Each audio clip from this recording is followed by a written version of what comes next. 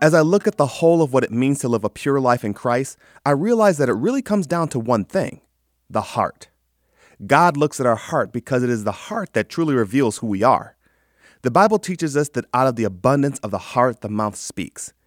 And Jesus reminds us that it isn't what we put in our body that makes us clean or unclean, but it's what comes out of the heart that makes us clean or unclean. So it all starts there. Jesus explains in Mark chapter 7, verse 20 through 23. He went on, "What comes out of a man is what makes him unclean. For from within, out of men's heart, come evil thoughts, sexual immorality, theft, murder, adultery, greed, malice, deceit, lewdness, envy, slander, arrogance, and folly.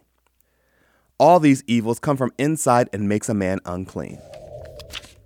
A biblical Proverbs tells us to guard our heart, for it is the wellspring of life. I believe the heart can be cultivated through good things or evil things. We feed our heart good things when we think on heavenly things, as the Bible tells us to do.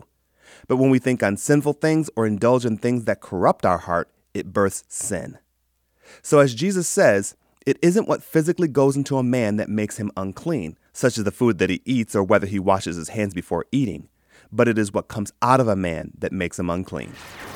Download the digital book, Lord of My Life, Friend and Master, for free on Amazon Kindle, Barnes & Noble's Nook, Apple Books, or download the PDF version. Search for it through the app or find direct links at ktfproductions.com. It is what comes out of a man that makes him unclean. There may be sinful things in our environment that we can't control coming into our hearts, things that we see and hear by just going about our daily lives, even when we're trying to make sure that we live holy lives. And there are sinful things that may be willingly put into our heart ourselves, things that may influence our heart and make us callous and sinful. In Mark 7, Jesus gives us a list of evil things that can come out of a man's heart.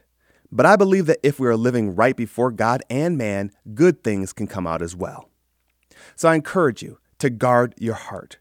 And remember, you are exposed by what flows out of it.